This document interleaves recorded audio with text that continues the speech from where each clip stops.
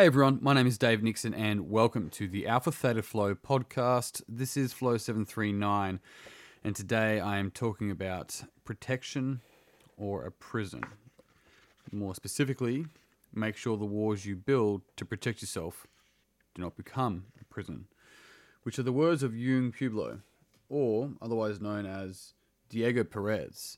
So I've mentioned Jung, or Diego, but Jung. Pueblo a few times on my podcast with certain quotes and passages that he's shared through Instagram where I've followed him in the past.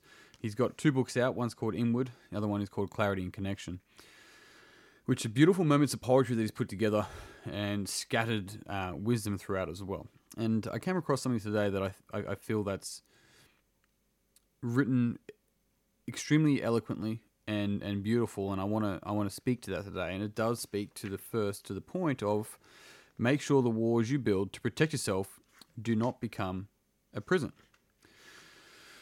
On page 15 of his book Inward, he goes on to say, changes in the external world can cause great misery when we do not know how to engage and heal ourselves. Moments of pain and discomfort, or encounters with ideas that may break the mental images we have created of the world, are normally things we not only run away from, but also things we build walls to defend ourselves from. These walls we build in our minds and hearts make sense when we don't know any better. We all have the right to protect ourselves from pain, but be aware that these walls can turn from protection into prison. The more walls we build around ourselves, the less space we have to grow and be free.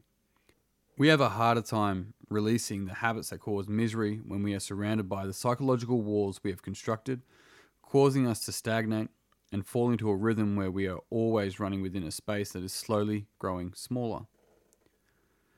The opposite of this mode of being is to have a practice that helps us go deep within ourselves to dissolve the walls, to heal the patterns that cause us pain, to release the burdens and traumas, and to discover the universe that dwells inside each of us. When we journey inward and release the blocks that we first built as walls, we naturally begin to create a new and wider space of awareness. Now, when things happen in the external world, we have more space and time to examine how we would like to respond as opposed to reacting blindly and reinforcing old patterns. If I was going to top and tail that, the start of it really is saying, make sure the walls you build, because you will build them, and we do build them, to protect yourself, do not become a prison. We have a right to build walls. We have a right to protect ourselves. What we don't realize when we first start to do that is that they can trap us.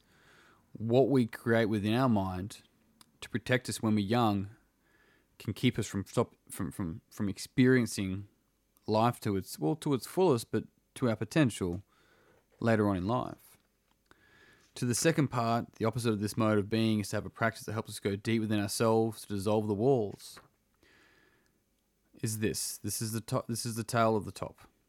I kept running away from my darkness until I understood that in it I would find my freedom. Time and time again, we shun away and we move away from the things that we find most challenging within us. Often we'll shame it in other people, unknowingly shaming it about ourselves and within ourselves. We're judging them not because they're them, but because we see those actions and those behaviors in us. That's why we judge. And one of the challenges is that we're looking outwards at them rather than looking inwards at us and realizing that these walls and judgments are part of that is to protect us so that we judge us for behaving like that, so we never behave like that. Even though we just turn a blind eye. This is the biggest thing about self-awareness. It's the biggest thing about being able to reflect and look at yourself again. It's the most powerful thing that we can do. We can turn these walls, these self-made prisons, into self-releasing freedom.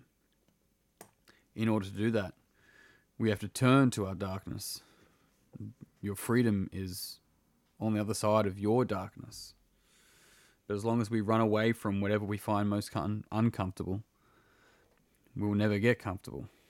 And it's not what society finds uncomfortable. It's you. It's what you find uncomfortable. Your holy grail can only be found by entering the darkest part of the forest as judged by you. That means that when you want to return back to be yourself, you have to go inward to the darkest parts of you, not to judge, because that's just you judging your judgment, shaming your shame, but to observe, to get to know, to understand. The shadow is a shadow because we're looking at the light, and that's behind us. The shadow parts of our personality, when we turn light upon them, we start to see them for what they are, and more often than not, they're scared, reinforced behaviors from your past. They're not you today. But if we never address them, they'll always stay. I kept running away from my darkness until I understood that in it, I would find my freedom. One of the things I've come to realize, and you may have heard me say before, people train the way they treat themselves. The other thing is by being able to put ourselves in positions where we're under pressure. I've talked about cold showers a fair bit recently.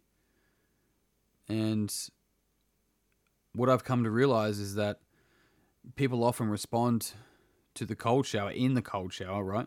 They create it in their mind of how bad it's going to be, or whatever the case might be. But they while they're in the shower, they respond to it as if they're responding to other threats and fight or flight situations in their life. And we start to see people crying or not being able to control themselves, or be jumpy in their responses, be angry, be loud, because they're uncomfortable. It's finding comfort in this thing that's so threatening to our nervous system, so it seems. This is one of the ways that we can turn inward, to be in control and to calm ourselves, to breathe, to realize that we're going to be okay, to turn inward in order to turn outward. You have some decisions to make here. Every single person listening to this podcast has things that they know they're not facing. This is simply just a reminder. I know things have come up for you while you've been listening to this podcast. Maybe they're the things that it's worth putting your attention on. On that note, team, I'm done. Thank you very much for tuning in. If you enjoyed the podcast, please like, subscribe, share it with a friend. If you're interested in grabbing a copy of my book, Mining Yourself, you can get it anywhere online that sells books or at alphathetaflow.com. If you're interested in learning more about the inner game or the Coach's Circle, then head to alphathetaflow.com. But that's it from me. Big love, peace and pizza. I'll see you all soon.